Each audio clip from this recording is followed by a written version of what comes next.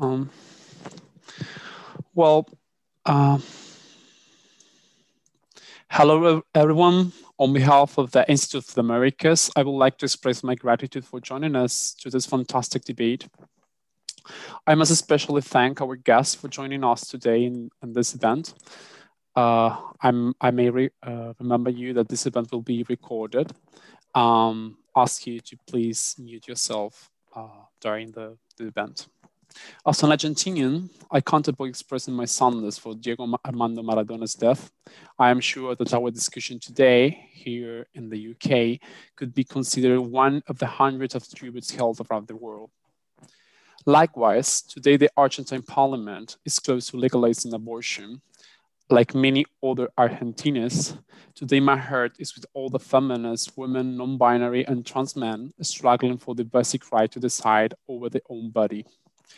Our session will be organized in 2 blocks. First, our guests will give 3 short presentations, and then we will open the debate for a Q&A section. During the presentation, you can write your questions in the chat box, and then I will read them.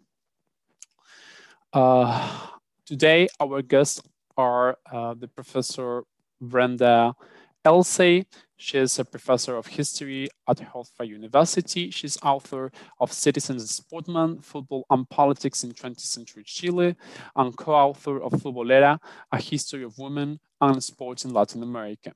Her new book, Losing to Win, The Joy, Agony, and Politics of Sports in Latin America is forthcoming from the UNC Press. Matthew Brown is professor in Latin American history at University of Bristol. He's author of From Frontiers to Football, an alternative history of Latin America since the 18th century. Co-editor of Connections After Colonialism, Europe and Latin America in the 1820s. Nowadays, he's finalizing his book on the history of sports in South America, Our Common Goals, which will be published in Yale University. Ernesto Semán is an associate professor in the Department of Again Languages at the University of Bergen, and he is author of The Ambassador of the Working Class, Argentina's International Labor Activist, and the Cold War Democracy in the Americas. So today we'll start with the presentation of Professor Ernesto Semán.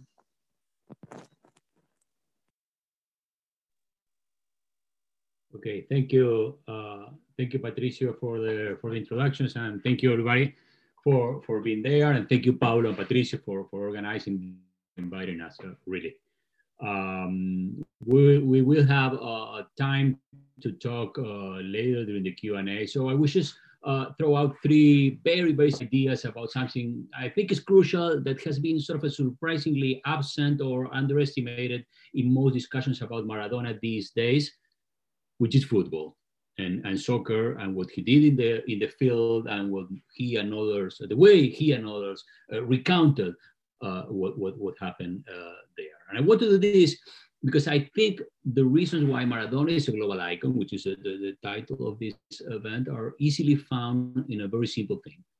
He was one of the greatest artists in the 20th century and delivered a virtuosity that sort of captivated millions around feelings of beauty and love for human creations. And I see in the construction of his myth a case against the rationalization of politics, and also an opportunity to relocate emotions, particularly joy, as a vital realm for the production of meanings in people's lives. And with this, I don't want to sort of elevate football to art, but to try to explain why it is art. And I don't want to elevate art to politics either. I think Benjamin said, I don't remember exactly the quote, but that the artist becomes a politician when his art is exhausted, right? When politics become a declining detour for artistic expression. And there may be something about Maradona in his late stages of his life.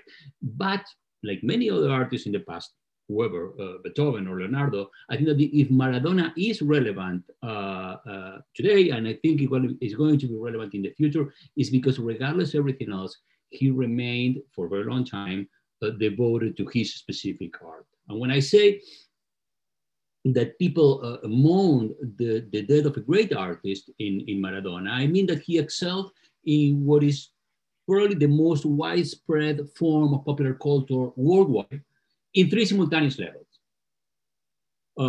First, I think that he solved every single challenge that football presented to him, all of them. Working in great teams or in mediocre ones, being old or being young, perfectly fit, injured, rested, restless, under pressure, without pressure, inside the field, outside the field. And what held this capacity together was the production of what an apparently infinite physical, mental, and emotional resources connected all into a single entity that was himself. And second, the most important part, I think that he solved all those challenges by always pushing the limits of the genre, by doubling down in an exploration of what was possible. And yes, he did so by creatively sort of adapting to circumstances, running more or running less, depending on the circumstances, directing an orchestra or sort of playing solo, speeding up or slowing down. But also, I think he did so by sort of joyfully exploring what else he could do with his body, what else he would discover to amuse himself and to amuse others. We all remember the goal against Italy in Mexico in 1986, where he scored this incredible speed from an improbable angle, shooting with the external side of his left foot across his body to the farther side of the goalie, where you can literally see in that image, discover new muscles in his legs, muscles that you didn't even know that existed, that, as you can see in the picture that is also, that I'm using as a background. There seems to be nothing he could not do at that moment. And now we can think, for example, how artists like Cervantes confronted literature as an exhausting endeavor, yet one full of joy and full of fun, exploring infinite ways of mastering a story, sort of a very hard-working task in which life is literally consumed, right? I think that George Steiner had compared Maradona with Shakespeare. Mariano Siski, a friend and an art professor who teaches about culture and football at Harvard, thinks about this Kantian experience of the sublime, in which the world is almost suspended, in this case, by a human creation. How did Maradona achieve that? The idea that there is an Argentine style or a potrero spirit, right? That Maradona was able to bring to the big leagues, the skills learned in Buenos Aires shanty towns, is interesting, but I think that is misleading. Seeing his evolution over time, it becomes obvious that he's been practicing these ideas and moves since the late 70s. He might have been always a genius, of course, but he was not always shining in exactly the same way. First, there's this Maradona of the early years in which he's pure fun, playing mostly with himself, with a sense of his skills much more developed than his own body, and more developed that a sense of the entire field. And then there's this Maradona of the early 80s that sort of connects this sense of pleasure with a more thoughtful pondering about his mental and physical skills. You can see that more things in Mexico 86 had been tried before, practiced and revised during that period in Argentina Juniors against Boca, in a memorable run in Barcelona, or during a game against England 6 years before the famous one that we all remember. But I think it is only in the third phase, when he moves to Italy, when Maradona becomes sort of a full body. To get this genie out of the bottle, Maradona engages with the most competitive league from the disadvantaged starting point of Napoli, develops his body, improves his training, and practices his sense to get an idea of the entire team, his own team and the adversary, to become sort of a real master on a much bigger show that is necessarily and almost always collective. The Maradona of Mexico 86 is more generous, more calculating, and more fit than his previous versions. And probably nature and the memory of his early days in the shantytown are important, but I think they're far from enough. He benefited from all the resources of professionalization, but I think that it was in order to bring to the center the spirit of the amateur, in the deepest sense of the term. Amateur not as imperfect or unprofessional or lazy, but someone whose inner engine is love for what he does. The amateur, el que ama, the one who loves, is in Maradona also a product of an exhausting training in which his life and his body are ultimately used up. So he solved all the challenges. He did so by pushing the limits of football. And third, he was the greatest storyteller. He relocated all these actions as part of a sort of a teleological story, connecting his biography with a collective feeling of a struggle from below. Victories and failures were sort of reinterpreted along two contradictory tenets. A revenge of the dispossessed against the powerful, and a sort of a perpetual threat of a backlash of the powerful against the powerless, always looming in the horizon. I think there's no predestination or no social origins in Villa Fiorito that explain this, that explain why Maradona builds this narrative. Class imaginary, we all know, is not the product of material conditions, but the result of sort of a discursive effort to make sense of those conditions. And Maradona could have been, for example, the star of Barcelona, had not been for an hepatitis and a player from Atletico de Madrid, Goicoechea, who broke his ankle. But once he felt that his days in Barcelona were over, he found a solution to the problem that soccer presented by going to an improbable place like Napoli. He pushed the limits of what was thought it was possible in a team like that.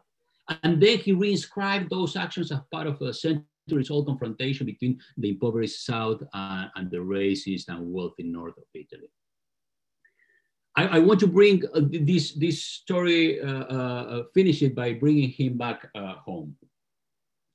In the 1970s, Borges famously said that Argentina would be a different country had the national book been Facundo instead of Martin Fierro. Had the country embraced an indictment against the sort of dreadful effects of plebeian emotions instead of celebrating those emotions. And I think that during the last decades and during the last weeks after Maradona passed away, there has been a similar complaining going on, that Argentina would be a different and a better country had the symbol of its most vibrant cultural form were Messi instead of Maradona, right? If talent and genius could be provided, but deprived of excesses. And I think that the analogy is relevant because as literature 100 years ago, football, the game and everything else surrounding football, is a realm in which people actually define who they are, and where we create stories about why we're part of a community, who is the us in the nation, how we look like, where we are in the social order. Any social order is about the control of emotions. Any dream of a modern rationalization of human relations is about subduing feelings to the point that make them intelligible and predictable, right? The dream of having a contained genius, a talent who behaves, who stays put, is the dream of reason. And Maradona, with his bundle of contradictions, was the ultimate expression of modern football's culture and industry. But as such, and I finish with this, he was also a talent that was impossible to tame by others and by himself. And the myth, the global icon and the myth, so powerful that it has brought people to tears for decades, grew out of those excesses. Not so much the excesses so obviously condemned, but the extremes of love to his creation, in which millions have found a joy, comfort, and also a sense of a collective victory.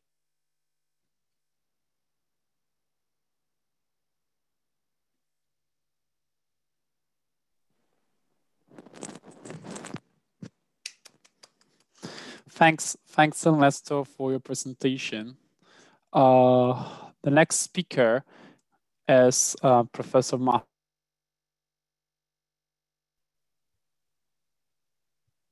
Sorry.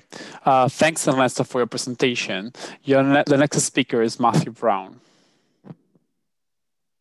Thanks very much, Patricia. Thanks to University College London for inviting me. Thanks, Ernesto, for that great paper. I didn't cry, but nearly. So yeah, great to have a token Englishman on the panel to be humiliated by the skills and genius of everybody else, but I'll try and do my best. And it's wonderful to see everybody, so many friends and my intellectual inspirations in the audience there. So hi everyone in these terrible times. It's lovely that we've got this moment to be together. In 2014, I published this one, General History of Latin America, called From Frontiers to Football. And I picked out Diego Maradona as one of the Latin Americans whose international projection was such that outsiders, like my students, should know about and reflect upon their cultural significance, alongside the big names such as Che Guevara, Simón Bolívar, José Martí, Evita, Pinochet, Rigoberto Menchú, Lula, Evo Morales, and inevitably also Pelé. Reaction to the news of his death around the world demonstrated how everyone seemed to have a stake in Diego.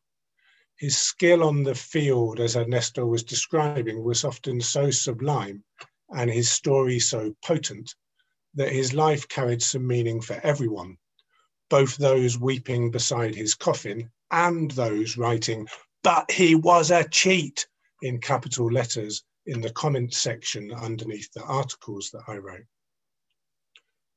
I'm really looking forward to the question and answer session as part of this panel. There are so many people in this room with observations to make and insights to add.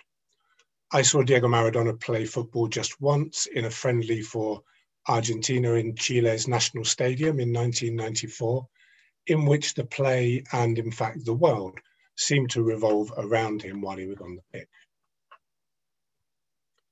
I'm going to make 3 brief points. First, I'll set the scene talking about how that World Cup quarter-final affected me in 1986. Then I'll talk about the stereotypes of Latin America in England and how Diego Maradona fitted into these through the 1980s and 1990s. And finally, I'll conclude with some thoughts about public commemorations of Latin Americans in the United Kingdom. So, on Sunday, the 22nd of June, 1986, I came home from Boy Scout camp. I was 11 years old, and if fan is the right word at the time, I was a fan of non-league Wycombe Wanderers. That day at Scout camp, according to my diary, here it is, I picked it out of the roof, we played tug of war, and we played a game called Throwing the Shuttlecock, which makes it feel a bit like 1886 instead of 1986. Then I came home and watched the England-Argentina match on television with my mum, dad, and brother. The headline in my diary for the 22nd of June, 1986, I think you can see it here, "England are out," it says. I then went on to write, Maradona's first goal was a great volleyball shot, but the second was brill. See diagram. I provided, as you can see, maybe you can't quite see, a diagram of the way in which the little X, which was Maradona, moved around the little dots, which were the English players. Barnes helped Lineker scored our goal, which proves my point that Barnes should have played earlier. Overall, Argentina cheated. Clearly in 1986, the combination of the 2 goals touched a nerve, not just amongst 11-year-old boys, but across English football society, which was already scarred by the 1985 tragedies at Bradford and Heysel. It showed the importance of football to English national identity in the post-imperial age. I suggest that most English people would rather have won that World Cup quarter-final than the Falklands War, which, as Sue Townsend portrayed it in The Secret Diary of Adrian Mole, published just at the same time, was often hidden under biscuit crumbs when they tried to locate it on the map. Let's move on and talk a little bit about stereotypes of Latin Americans in the UK.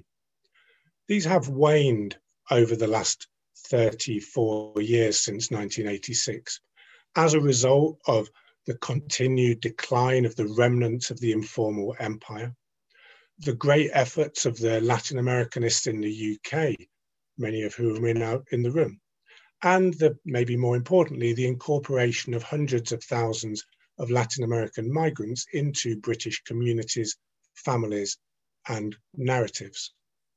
Latin Americans have become normalized in schools and workplaces in the UK, from offices to football pitches. So in a way, the myth of Diego Armando Maradona, the flawed Latin genius, was still passable in the British media in the days after he died, because it was a throwback to the comfortable old stereotype of the 1970s and 1980s of, you know, uncontrollable emotion, sublime skill, womanizing, illegal narcotics, criminality, and the preference for trickery over fair play. Brenda's going to take care of the gender politics of all of this in a moment. As Kate Fox's amazing book, Watching the English, showed, the English sense that their national character is distinguished by a sense of fair play, supporting the underdog, and knowing your place in social hierarchies is largely an invented one, but it's no less real for that. And it's a combination of factors. It's a result of a combination of factors, some of them imperial. The thing about Diego Maradona, of course, was that he didn't know his place. That was the whole point. And that's why he remained an icon to people across the world who saw him bursting through the defenses of the old order. I think Britain's imperial presence in Latin American history is not without relevance here. In my 11-year-old's diary in 1986, I admired Maradona's skill and remarked on his cheating, no doubt influenced by the BBC commentary that evening. The reason why so many have been unable to let it lie for 34 years is that Diego Maradona successfully took on England at its own game, association football, which was itself a form of the informal empire. The international competitions in association football since the 1900 Olympics and the first FIFA World Cups from 1930 that England deigned not to attend were shaped by England's claim to preeminence based on having invented the exercise of kicking a ball into a target by means of the codification of the rules in 1863 that were then globalized in the late 19th century. As I show in my forthcoming book that Patricio mentioned, Our Common Goal, the origins of football in South America lay as much with local people as with Germans as with Britons, and in multi-sports clubs as much as with football associations. The invention of the British fathers of football, such as Alexander Watson Hutton and the alumni team in Buenos Aires, was as much a creation of the first footballers themselves as it was a faithful representation of historical reality. As everybody apart from the fringe English nationalists have recognised by now, though, and as Diego Maradona remarked himself, that photograph of Peter Shilton with his eyes closed, punching the air, is actually quite funny. And for a nation that is supposed to pride itself on its sense of humour, it's probably time to join the celebration. Which leads me to my final point around commemoration. An event like this is really interesting. It's going to be a stimulating discussion and lots of fun. What better way of demonstrating that great English sense of humour and finally accepting the referee's verdict from 34 years ago as final than by putting up a statue in England to the player recognised as the greatest of all time by people as diverse as Gary Lineker, Eric Cantona, Leo Messi, Ryan Giggs and Wayne Rooney. Let's think first about which Latin American men are currently commemorated in the UK by a statue. brackets, there are no women at all. We can talk about that later. I don't really hold a candle for statues generally.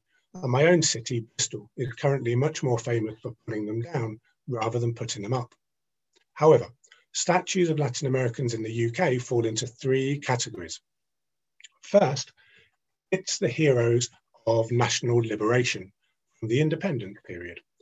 Simón Bolívar in Belgrave Square in London, just over the road from José de San Martín, also in Belgrave Square, Francisco de Miranda in Fitzroy Square in London, and Bernardo O'Higgins in Richmond.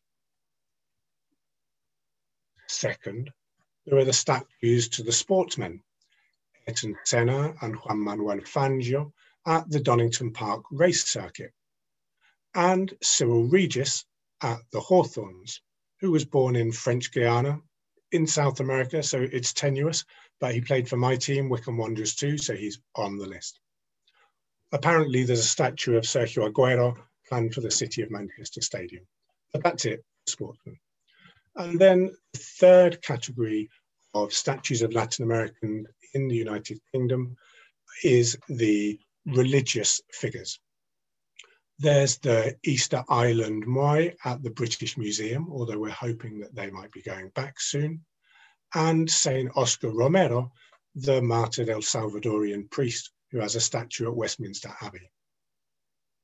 So, congratulations to everyone who's seen this punchline coming. National liberation heroes, sportsmen, and religious figures. Diego Maradona was all of these, with the 1986 World Cup against England, in David Goldblatt's words, a performance of canonical status. It's clear that he fits the bill. So, to conclude, where should the statue of Diego Maradona go? Outside Wembley Stadium, outside the National Football Museum in Manchester, outside Peter Shilton's house, perhaps. And if not in England, then maybe there's a claim for putting it at Hampden Park, home of the Scottish national football team and the Scottish National Football Museum, and where Diego scored his first international goal in 1979. But certainly it should be up on a pedestal, as some people would probably want to tear it down. Thanks very much for your attention. I look forward to discussing later on. Thanks, Mario, for your presentation. Now we have the presentation of Brenda Elsey. Hi, everyone. Thanks for coming, and thank you for the invitation from UCL. And I'm so honored to be asked to do this. And like the others said, to see the people in the audience, there are quite a few of you that know a whole lot about the history of Latin America sport and also Maradona. I'm just going to talk really informally and quickly because I am really enthusiastic about the conversation we're going to have. First, a little bit about gender, then about Maradona as an anti-imperialist figure, and a little bit about the global transfer market, which is probably not super exciting to everyone, but I think actually has a lot to do with the politics of Maradona. So, right, being the feminist historian is often a sad position on these panels because, of course, Maradona is someone that I'm intrigued, enamored in lots of ways by. But a lot of the quotes that we've seen over the last couple of weeks have built on the writer Fontana Rosa, who said, "I don't care what Maradona did with his life, I care what he did with mine." And that's really moving. It is. It was for me too. But I also thought to myself, what message does that send? And who gets that pass in history? Who is it that we can say, and of course it goes back to the question of separating the art and the artist. And I think it's perfect that Ernesto started with that point. So Maradona really aesthetically had a lot of anti-authoritarian aspects to the iconography about him, right? At a moment when the dictatorship was dictating short hair for men and long skirts for women, there's Maradona with his unruly hair and earrings and tattoos and his whole physical embodiment and performance of rebellion. And that's really important, I think, to a lot of people and their memory of that time. At the same time, we know that he was frequently guilty of making homophobic comments, of using homophobia as a way to diminish other men. We know from the videos from a few years ago about his record of hurting women close to him and far away. And it's hard, you know, that's a very painful thing to grapple with, but it's also intellectually really important, because we have to understand sort of what the significance of reproducing that is. When the Argentine women's football team went on strike in 2017, they asked Maradona for his support, which he did not give. So there's actual, it's not just symbolically, but his political legacy is contradictory, and it's not easy to sort of, for a lot of people to move on. But I think what's most important has been the reaction to the Argentine feminists that have made this point, and the sort of violence and the vitriol that he has channeled, not Maradona himself, of course, but as soon as they brought this up, the reaction to how dare you, how could you ever do that? And that needs a lot of analysis, to my mind, you know, where that's coming from and what it says in this moment where Ni Una Menos has really changed a lot of the social movements throughout Latin America.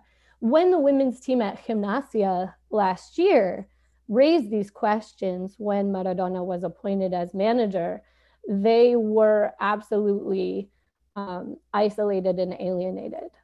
And so the question of why you cannot integrate these things, and when Ernesto's talking about joy, that's really useful to think through, right? What does it mean to kind of integrate a painful legacy within that? Why is the framework, you know, what does it say about sexism and gender that the framework is as such? So in any case, I think it leads to one of the reasons, which is because Maradona really was symbolically important to the left in Latin America and beyond. And so it's sullying more than just a football icon, but also a political icon for a lot of people. And I think one of the interesting things is that Maradona maintained and articulated his working class background as a political identity in a moment when footballers were being told by agents, were being told by sponsors, you have to depoliticize. If you want a Nike contract, if you want this, you cannot go out there and say, oh, I love Chavez. That is not going to get you a Nike sponsorship. So he really was very different than what the industry of football was recommending at the time, even in the 80s. I mean, there's a lot of examples of this, and we can talk about Pelé as a different sort of related example, but an interesting one. And I think it's a really important question then to think about his status as a political symbol of the left and a little bit of the distance between that and the reality of actual political work, just as scholars, which I think we rarely look at, right? So he's a celebrity. He's one of the only and first and most important celebrities of football in terms of having a working class politics. The distance between that and his actual work is pretty fascinating. In the 1990s, he tries to start this radical labor union with Eric Cantona. And says FIFPro, the International Players Union, is not radical enough. And it's kind of his gesture to start to really do some political work and build a constructive project. And it doesn't get off the ground, not so much maybe for his fault, as so much as the power of that. So it's kind of interesting to think about him in global terms, in terms of labor. And I don't think there's enough about that, because you see, for example, Ernesto said it was improbable he went to Napoli, but actually that was the second time. It was the second time that he broke the global transfer fee. And that transfer fee, millions of dollars, he didn't get any of. It's between club and club, right? And he never forgot that. He never sort of got over the fact that he had broken this record and yet saw none of the money. And he knew that Division II, Division III in Argentina. So there was a solidarity that he had. And I think it's really interesting to think about how he tried to transfer at certain times that working class identity into an actual project. Though, it's important to think today you have someone like Marcus Rashford, right, in England doing this massive campaign. His symbolism seems to have always outshone a bit of the actual work. And that doesn't need to be forefront in our minds or discussions. I just think it has to be something that we think through as we see the commemorations of him as being this political icon. I think icon is the right word more than perhaps worker, and what that means, to us, that he did more work as a symbol than in actual movements, yet we see people doing that. And just finally, I would say, so that I'm not, only a feminist killjoy presentation, but to also say, but I will continue to be that throughout the Q&A. I don't really take that hat off very easily, but I will say the story of him, that narrative in Argentine football history was already built, and he stepped right into it. Right? Valdano says at a certain point, I left Argentina and played in the Bundesliga in Germany because there's a call to a style of play that I was never gonna fit. And he says he said in lots of ways, lots of different interviews, he says, I was never going to be able to play like Maradona. And if I'm being very honest, I would rather see Maradona play than Valdano. So I think he has a beautiful intersection with a history of working class Argentina, and he's able to kind of just step into this role that the fans and the football culture in the clubs had built for the working class player already. And the fact that the most excellent athlete, that the most excellent artist was a working class person remained very important. During the dictatorship, during neoliberalism, in the post-dictatorship period. So I'll end on that more positive and loving note. Thanks, Brenda, for your amazing presentation. Well, we're opening the Q&A section, so please, if you want to add a question for the members of the panel, just write it in the chat box. I will start reading some of the questions that people had left here. Just a second. Okay. David Weber asked, hi everyone, a question for Ernesto. Wasn't part of Maradona appeals his politics? Asked the Neapolitans, he wasn't a politician in the conventional sense of the term, but he was in many aspects a freedom fighter. I figured he had, for an oppressed, dispossessed class. That is surely political. It's a question for Ernesto. Yes. But I guess I'm gonna comment on that, but I guess it can be also the beginning of a more open conversation if everybody else or anybody else have something to add. And my answer will be yes and no. Yes, politics understood as the specific statements about the relation between the state and society, and political decision-making process were things about which Maradona had strong opinions, as about pretty much anything else, and that sort of surrounded his public persona and became part of the communication, right? Part of the fabric that connected him with this larger body of followers, fans, society, those who hate him, etc., etc. I do think that the most relevant political component of him, a little bit in relation to what Matthew said in relation to its impact in England, and Brenda in relation to how he recreated permanently his working class origins. I think that the political core of Diego Maradona as a symbol has more to do with the way he reinterpreted constantly soccer, football, what he did as a player, what happens in football as a cultural realm.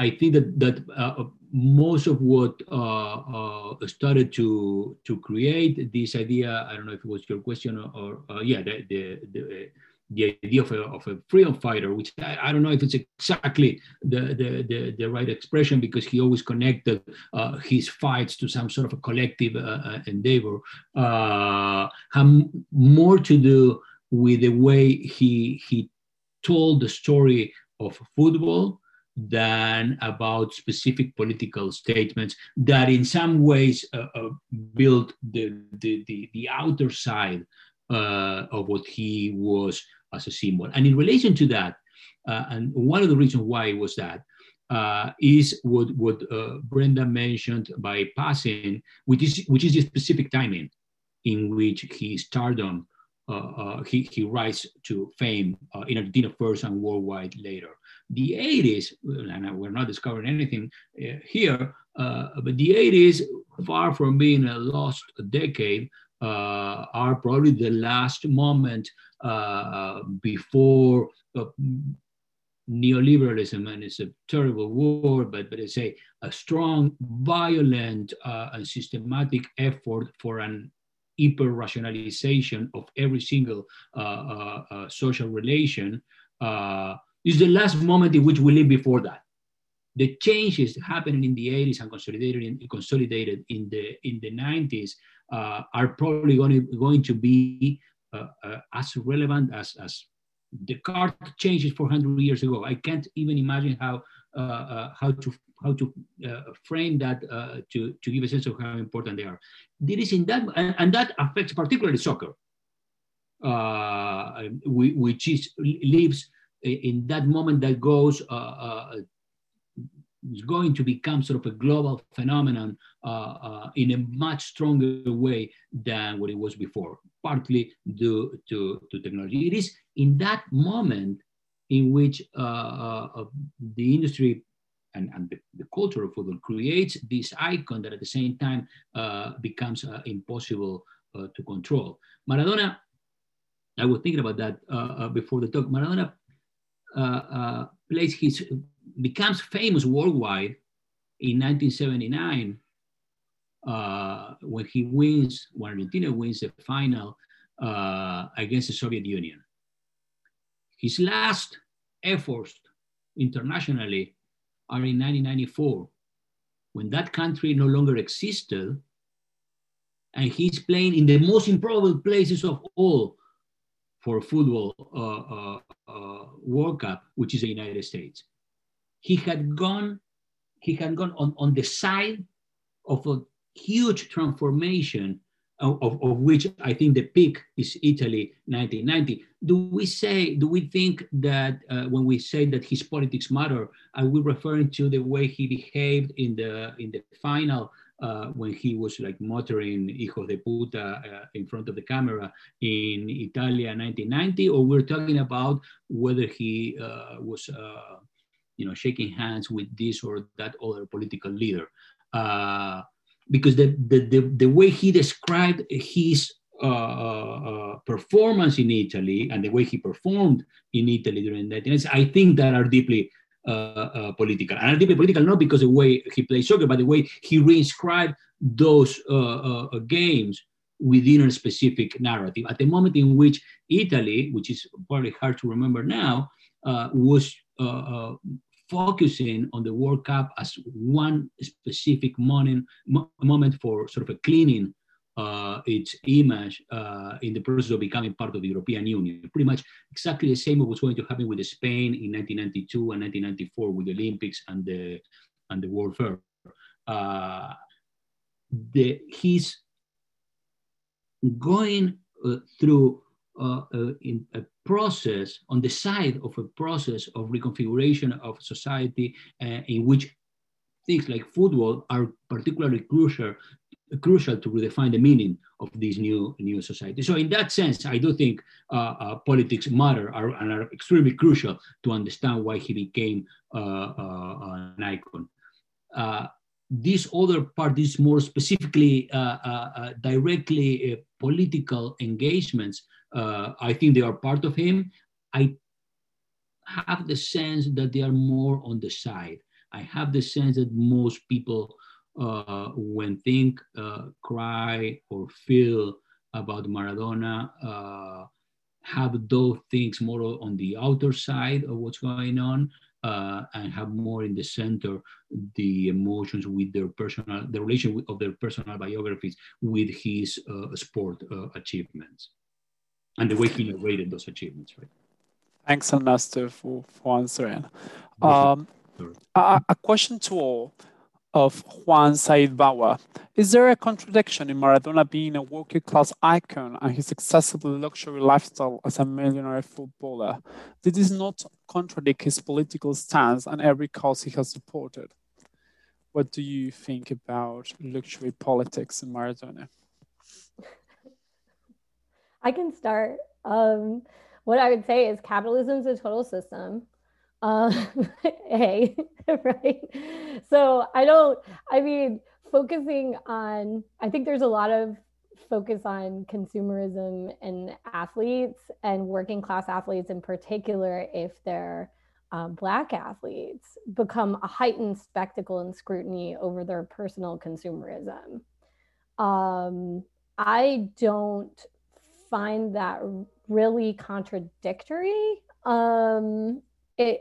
at all, except insofar that that's the economic system in which we live that would force that. At the same time, Maradona is pretty well known for not being particularly generous. I'm going to just hide here as a charity wise, or building that. So there are, and I'm not saying he should be, right? I'm not out here with a moralistic agenda of what he should do with his salary, but he is not the most generous economically in terms of charity things. At the same time, when he was, for example, when he's in Cuba, he famously lives in this like really lavish house. He's not living as a Cuban. So there's a contradiction a bit between, Fidel Castro's my father, and I 100%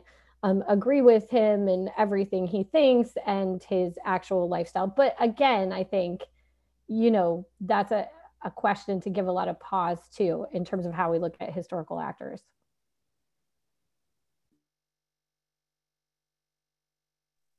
Matthew and Lester want to add something about this?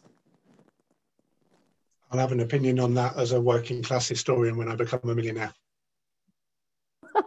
Good one. That's a good point. But there's a lot of questions about the Maradona's link with Cuban Revolution. But I think Brenda had addressed a little about it. But I don't know if someone want to add something. Okay. To Brenda, there are a lot of questions about the gender politics of Maradona, as someone could expect. One of the questions addresses that recently Flor de la Vega, that is a famous trans actress and activist, wrote an article about this event when Maradona said her, like he was, congratulations for her achievement of receiving her DNA ID card. There had been a constant contradiction between public Maradona and intimate Maradona. Which one we should take in consideration to analyze the relationship with LGBTQ community and gender politics in general? I mean, I don't think that's an either or. It's a and situation. A lot of the I camped out with the Argentine women's team before the Copa America, and I can tell you that they have their dream is to have, Maradona's jersey. So when Ernesto talks about the power of the artistry, there's no doubt that for women footballers, everything that Maradona achieved, and we focus a lot on 86, but we could talk a lot about 1990. We could talk a lot. We could talk a lot about his time at Barcelona, even if it was brief and ended in a kind of, one of the greatest football brawls of all time, probably. But in any case, he can still be a kind of inspiration. So I don't think it's sort of an either or question. His personal life, in terms of that, because of the way that he lived, is there really a thing as him having a personal life? To a certain extent, he becomes public, and all those actions that he does become public artifacts, even if he wouldn't wish them to be. So whether it's you interview or you do that, you're nice to this person on the street. I'm not sure that division we can take it, nor do we need to say he's one thing. This was also never a person who came out and said, I am the model for a moral life. Maradona doesn't set himself up to be a role model of moral. Mm-hmm. He knows life's not fair. That's one of the reasons people love him. And he wants to exploit that, and that's okay, I think. I also think of following up exactly on Brenda's point, that two things about this. One is that we need to take it to sort of sort out what we are asking about or wondering about his biography and the things he did and he did not do. And the other is to try to elucidate if those things are relevant or not for the people who consider him an icon. Are those things at the center or not? It's common for those who love Maradona to say that people basically condone his private behavior. I don't even know if that's true. I don't know if everybody cares in the same way. I don't know if it is at the center of what people think. He scored twice against England. I don't care if he beat his wife. I don't see that happening. I don't think the process in which you relate to an object of love, much more one that is not directly related to you, is so direct and explicit. And as Mariano Siski, who is around here in the screen, I don't know where, said in an interview recently, you don't love the right person or the wrong person. This is not even a question. You just love, and you usually love people for wrong reasons also, and so I don't think that the dimension of gender, which I think is important in the analysis of those who want to analyze his actions, I don't think that is at the center in the same way that is being posed in many of the debates of whether people accepted or basically blame him for the things. And in that sense, analytically, about football or any other thing, I think it's always important, I don't remember whose phrase was that, to differentiate the question from your question. And I know that is our question, and it might be the question of many, But I don't know if that's the question upon which the creation of Maradona as an idol is being built. I remember a remote example, but it's typical. It comes back among historians, mostly those working about Argentina, when the opposition to Perón, to the rise of Perón, were alarmed by the fascist connotations of his movement and the fascistic legacies and background of Perón. And they ended their political campaign against the rise of Perón with a big banner that said yes to democracy, no to fascism. And they when Perón actually won, they concluded that people were actually fascist.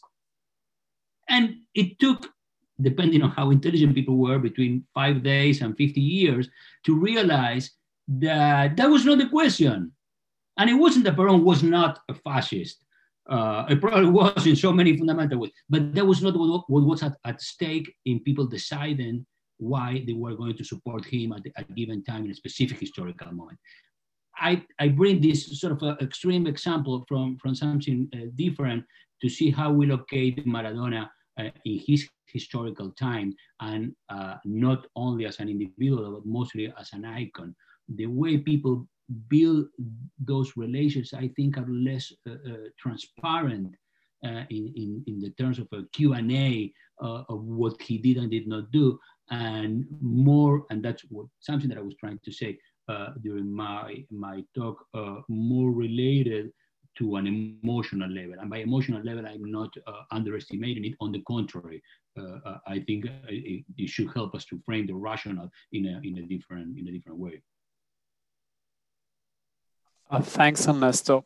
There are so many questions, so I'm just picking the more representative. Elsey has a specific question for Matthew. You mentioned the impact of reading Formal Empire and its consequences for stereotypes of Latin Americans in the UK. Given the amount of great Latin American players that transfer to Europe clubs at the late professional level and the dominance of European organization in global football culture today, do you think there is a link to be made between Formal Empire and the current structure of global football? And how might Maradona in his time as a player be or not to be emblematic at it of this? Yeah, I can answer that. Thanks, Howard. It's a great question, but I'm reluctant to answer it with Rory Miller in the audience because I know he would do a much better answer than I would. But I'll just say very briefly, it's not as simple because, of course, FIFA in its early days is many Latin American representatives in FIFA are very important in shaping the direction of FIFA. It's not a British plaything, far from it. And then, of course, you have this transition at the end of the 60s going into the 70s from the Stanley Rouse era into the João Havelange era. So the center of gravity of FIFA is we should give much more weight to South America than Britain in these kind of international things. But I won't do a long answer because I think there's so many great questions and so many great people here to hear. Okay. Thanks, Matthew. I have a question for myself also. Could you, the three of you, compare Maradona narrative with other football player narrative, for example, on different uses it has been done of narratives? I'm thinking, for example, in Tevez. I know that he has now a TV show in Netflix, and his narrative is also related to poor worker class person that stand for football, but the effects of the narrative are totally opposite. In fact, he was used by the right administration as part of his campaign, Mauricio Macri as example, or what we can do if we compare Maradona with Pelé as a global icon. If you could choose one character and think where all the similarities are or not. I'm sure there are not similarities at all, but I can be very, very brief and pick up one that I think the only one that comes to my mind as something similar is Muhammad Ali. In the sense, in this specific sense of the three things that I mentioned at the beginning, which is sort of facing something that he was able to solve in creative ways that were in not done before in the same way, and in the sense that he brought back to the center his racial and social origins, and turned that into a way to describe what he has achieved in the sport, and I would say also in the sense that he was extremely intelligent and funny, the way Maradona actually was. I do think that unlike Maradona, Muhammad Ali was much more directly politically. Less in the emotional way in which I was trying to describe, and or in addition to that, more specifically committed with some specific causes. I think that might have to do with being two different human beings, but also I think the timing, Argentina in the 80s with this narrative arc that I just described before, and the US in the 60s are very different fields, right?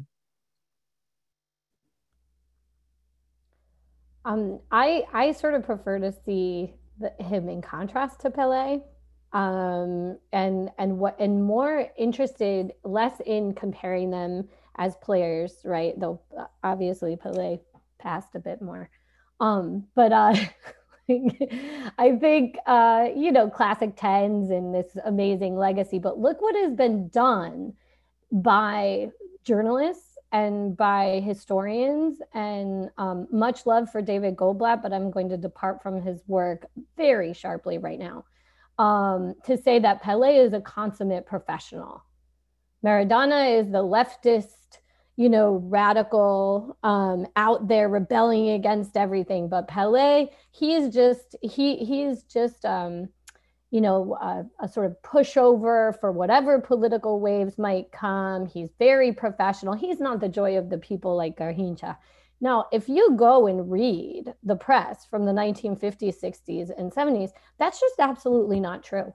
That's not what Pele was like. He was very much considered to be that the best and player and athlete in the world was Black, and touring decolonial Africa at that moment was incredibly important to the left. And yet it's been completely changed because of the later versions, and because, as he gets older, he, yes, takes a photograph with Bolsonaro's jersey and whatever. But that's not how people in football culture saw him. So I actually think there is a really interesting comparison to be made there, and also a kind of struggle over the narrative that we're still in right now as people that write as critical scholars on Latin Americanists on football. Like, there's a real struggle over those questions, and I think a lot of these narratives we get in the 1980s and 90s, and we inherit from people like Galeano. And, much love to him as a writer. This is not a person that was reviewing, social history type methods.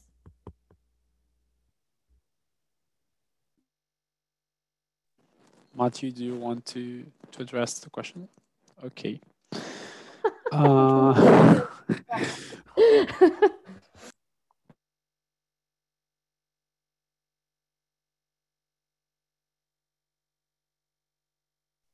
I mean, Patricia, while you're looking for another question, I'll just say, while we're talking about narratives of footballers, for those of you who don't know, the amazing Wycombe Wanderers footballer called Dave Carroll in the late 1980s, early 1990s, who was known as Jesus, because not only did he act like him, he looked like him too, and was greeted with the cry, which I don't think ever happened to Diego Maradona, of Jesus, Jesus, every time he came onto the pitch. Sadly forgotten by the historiography. Okay. There's a lot of questions about replacing Maradona as a national icon of Argentina. So the one question is, I will bring them together. One question is, what happened with Maradona in this context of the Grieta, as it's called, this division between supposedly Peronist, anti-Peronist. Ernesto, we said Peronist, anti-Peronist, but it could be populist, anti-populist. But also we'll add what happened with Maradona and the context of Malvinas war, if we bring it to a global scope, in particular in the UK, so to make it wider to all the panel to talk about it.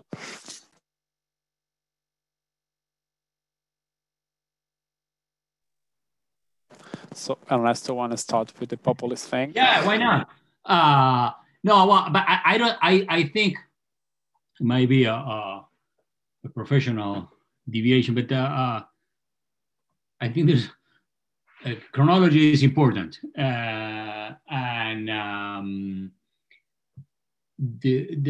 la grieta, regardless everything people can think about how superfluous that is, relates in part to the creation, probably for the first time in modern history in Argentina, of a right-wing political coalition that is active in Argentine democracy, right? And that is solid, that is quite extended, and that is ideologically very cohesive, at least around the thing that they don't want. And socially also, there's a clivaje social very specific of those who actually think that Argentina is a country that has to become competitive internationally, and knowing that that might not be enough to create an inclusive society and everybody else will have to wait. And those who don't wait are some sort of an obstacle towards that path of modernity. So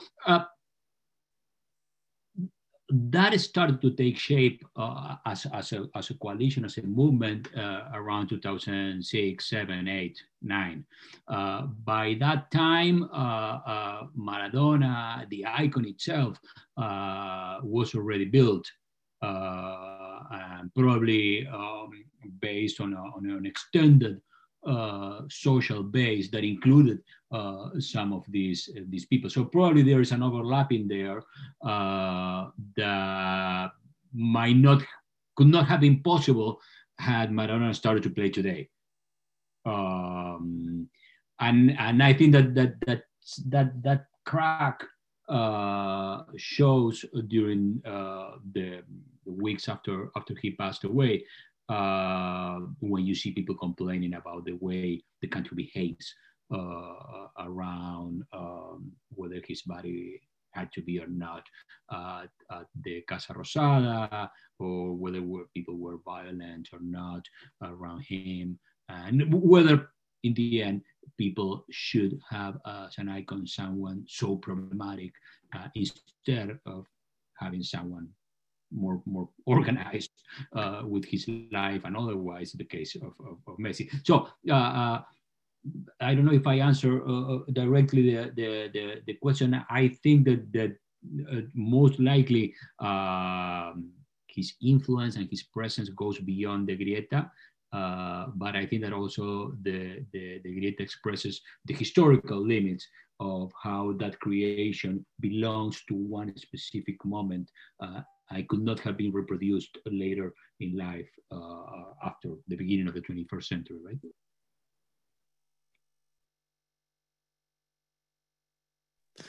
Okay, so Brenda or Matthew, do you want to address something of this topic? I'm pretty impressed with Ernesto's answer. Yeah. I'm sorry that. Can I answer one question from Alejandro Velasco that now is in the chat as a thing that was way back there? Oh, sure. Sorry, there are too many questions. Oh, I'm sorry. Because now I see.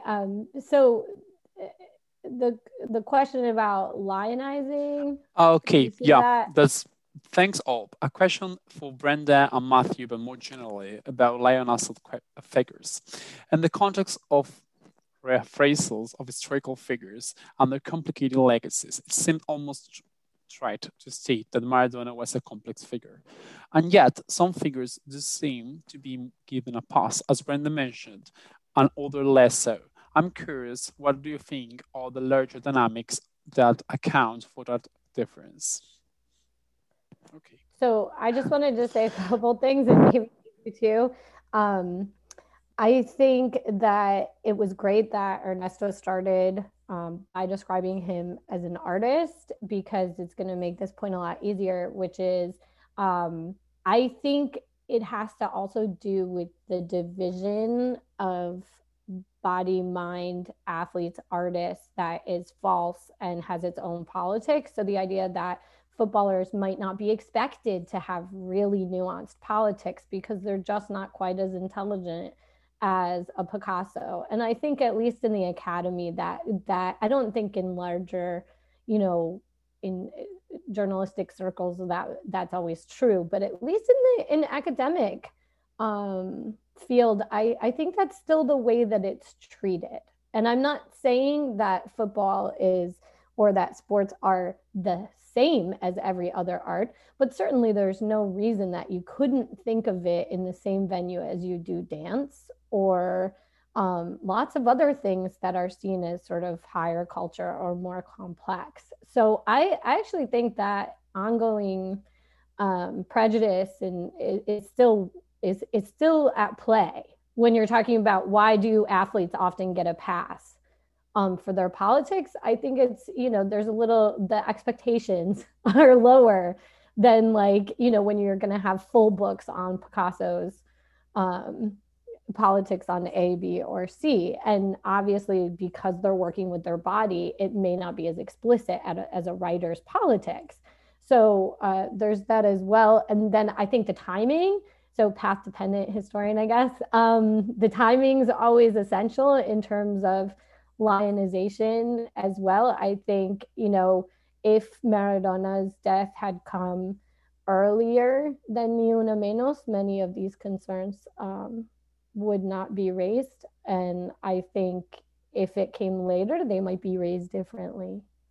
So I just wanted to add those things. I think it's a really good question, to keep in mind. It's really. Yeah. Matthew and Ernesto want to add something about it. Yes, to continue, I will add a question to Brenda. Sorry, Brenda. But what do you think that, what we could think about what happened with feminism when they have to deal with these popular icons, this new feminism that is more massive and is all the time crossed by tensions about class and this middle class elite and this popular feminism that is in contact also with these popular icons and create all this paradox. And also I will add what happened with these paradoxical figures of Maradona as an icon, with this uses of sometimes queer aesthetics, this small, tiny speedos in the beach, he kissing other men, all those things that were paradoxical for the 90s. What do you think about all this? What happens in the social networks now in the last weeks in Argentina? I don't know. I think it disrupts any sort of neat narrative in a very good way for people, because the feminist movement didn't traditionally have a really strong relationship to sports until Ni Una Menos. The feminist movement itself wasn't that interested in mobilizing women athletes, and that has really changed over the past 10 years. So I think this conversation that's happening right now that I'm reading in Argentina, and there's a few links in the chat, which are great, to different articles written by Argentine feminists.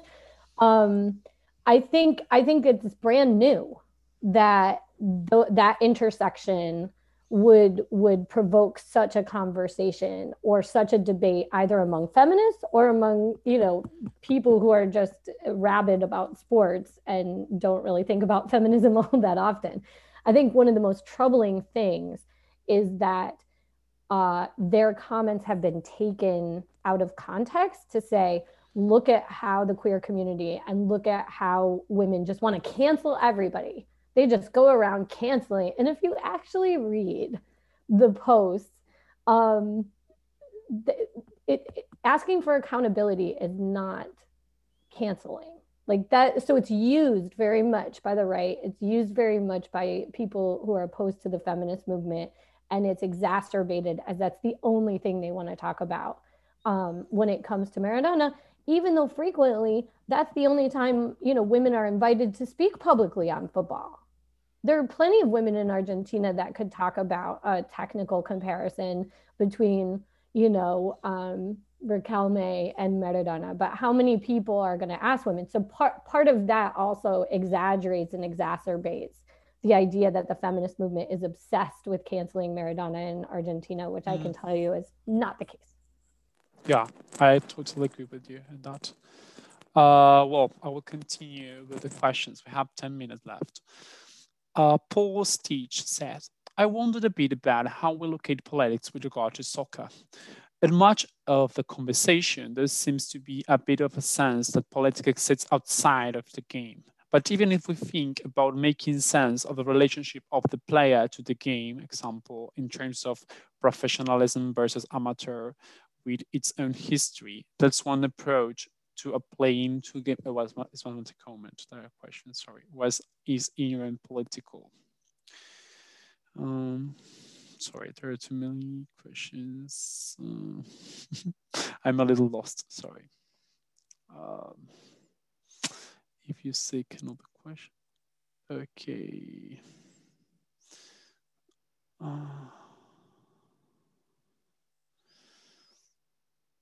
Okay, I think what we can do is a final round of each of you want, if you want to give a final comment or something to close the debate of this Q&A session, to take advantage of this 10 minutes we had. Are you agree with that? Or you want to add something to the debate? Ernesto want to, so. No, I'll be short. I am short, but I'll be short.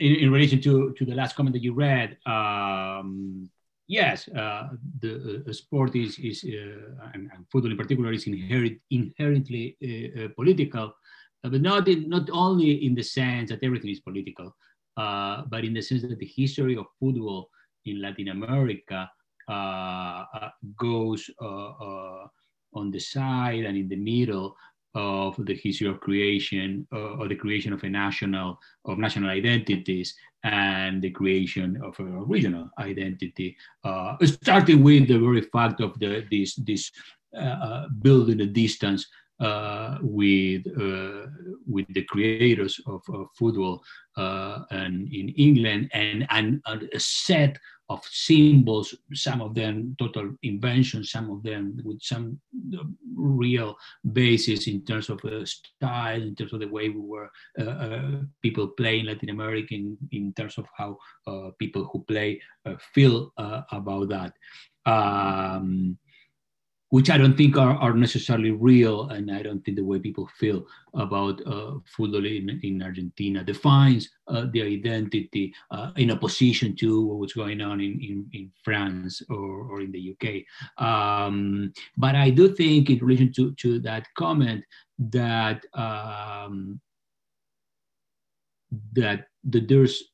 there's an entry point, and probably is in crisis in the last couple of decades. There's an entry point into sports in general, but football in particular, that breaks or dissolves that division, that huge separation, that grieta between professional and amateur. Not in the sense of how the history of football actually started with the professionals being the lower classes and the amateurs being those privileged who didn't have anything, didn't have any kind of economic need, but in the sense of a later modern sense of considering the amateurs as those who are not necessarily prepared or fully committed or deeply engaged with an industry that is perfectly and rationally working. And football has provided for a very long time an opportunity to sort of dissolve that and see how professionalism has actually helped to build a better use of the amateur engagement with football. I think, and talking about the characters in themselves, that Maradona in that sense, and the 80s in so many ways, are the last moment in which that is possible. I think that people like Messi or Cristiano Ronaldo, regardless what they are. I have no idea what they think about football. I don't think they have a space to even think about the kind of relation between emotions and joy that their profession brings, in the same way that a football player, a famous football player could have in the 60s, 70s, and 80s, where I think is sort of the last moment for that. And in that sense, I think that Maradona, only in that sense, Maradona becomes over time, not necessarily at the moment, a symbol of a time gone. I think that he was never nostalgic. He was never claimed or built a narrative in which he was tied to any kind of past. I think he's a product of this neoliberal transformation in which he's part of product and sort of an outsider of that. But that over time, we can see that kind of problematic relation as sort of one of the last times in which that was possible.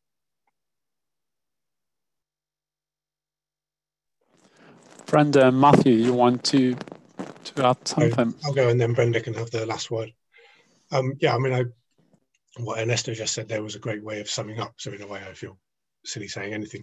I guess if in the UK we're going to put up a statue to any Argentinian sports person, I would probably prefer, before we do the Diego Maradona one, we do one to Lillian Gemma Harrison, who was the first person to swim across the Rio de la Plata in 1923, and coincidentally a woman, and went to school in Hertfordshire. And I think that the fact that we're considering, we're having this event about Diego is precisely because of what Ernesto said, because he kind of sits at the top of these various layers of nation, masculinity, and class. So he occupies this amazing place at the time of global transformation. But yeah, so I'll just say, it's been a total pleasure. Thanks, everyone. Been a real privilege to be a part of it. Okay, I don't really want to close this event. It's so sad. It's so fun. We could be here forever, but just to connect with both of what you're saying about what the romanticization and the nostalgia for a moment that offered some possibilities that might seem closed today. I think one of the things that made Maradona so beloved by even women who criticized him, by Barcelona fans, by Napoli fans, is also that he brought a culture that had been built by the civic associations that were clubs in Argentina, and even to the extent that he would bring drummers and hire them himself at Napoli because he felt like the stadium wasn't loud enough. Like it was frustrating. Like that's an amazing thing. Like when he arrived at Napoli, there were tons of interviews about his time with Argentinos Juniors, 5 years with them.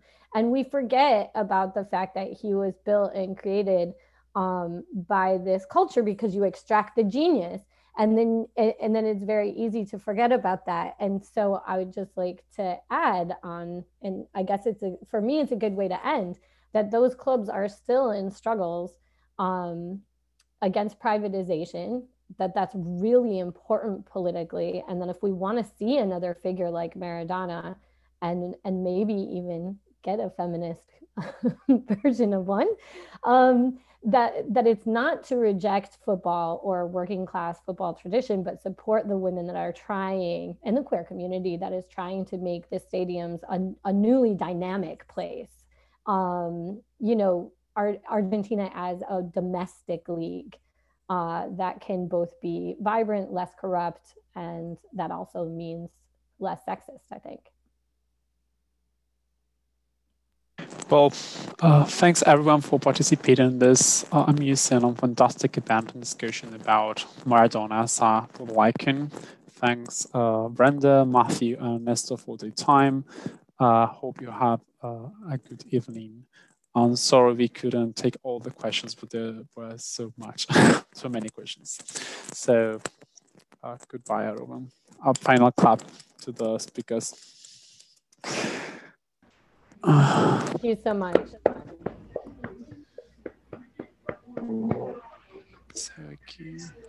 Thanks, everyone. That was really cool. Really enjoyed it. Yeah. So, yeah, the people, all the good people.